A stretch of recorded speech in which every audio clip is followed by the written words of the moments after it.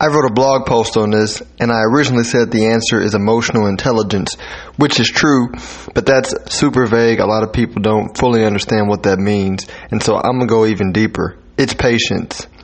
A lot of people make really bad investment decisions because they're not patient. They are looking to make a quick buck or make a turnaround a year from now or 2 years from now. They're focused on the hot thing of today. They are trying to make their investment portfolio a stand-in for hard work and making money today.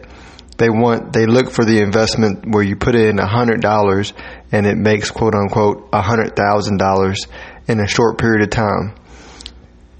Patience is what's required to be a successful investor. Patience allows you to say, all right, if I know that the stock market has earned on average over the last 30, 40, 50 years, 10% a year, then I can just be boring and put the bulk of my money in a diversified portfolio. And I know if history does what it's done, I'll learn that.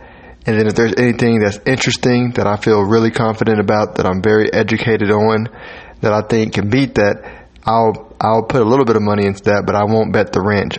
I won't spend a ton of my time and energy focusing on short-term investments that may potentially do better. I'll focus on getting rich slowly by working hard, making more money, not spending all of it, investing the majority of it in the stock market that's diversified, that's earned historically around 10% a year, and build slowly over time. So patience is the key.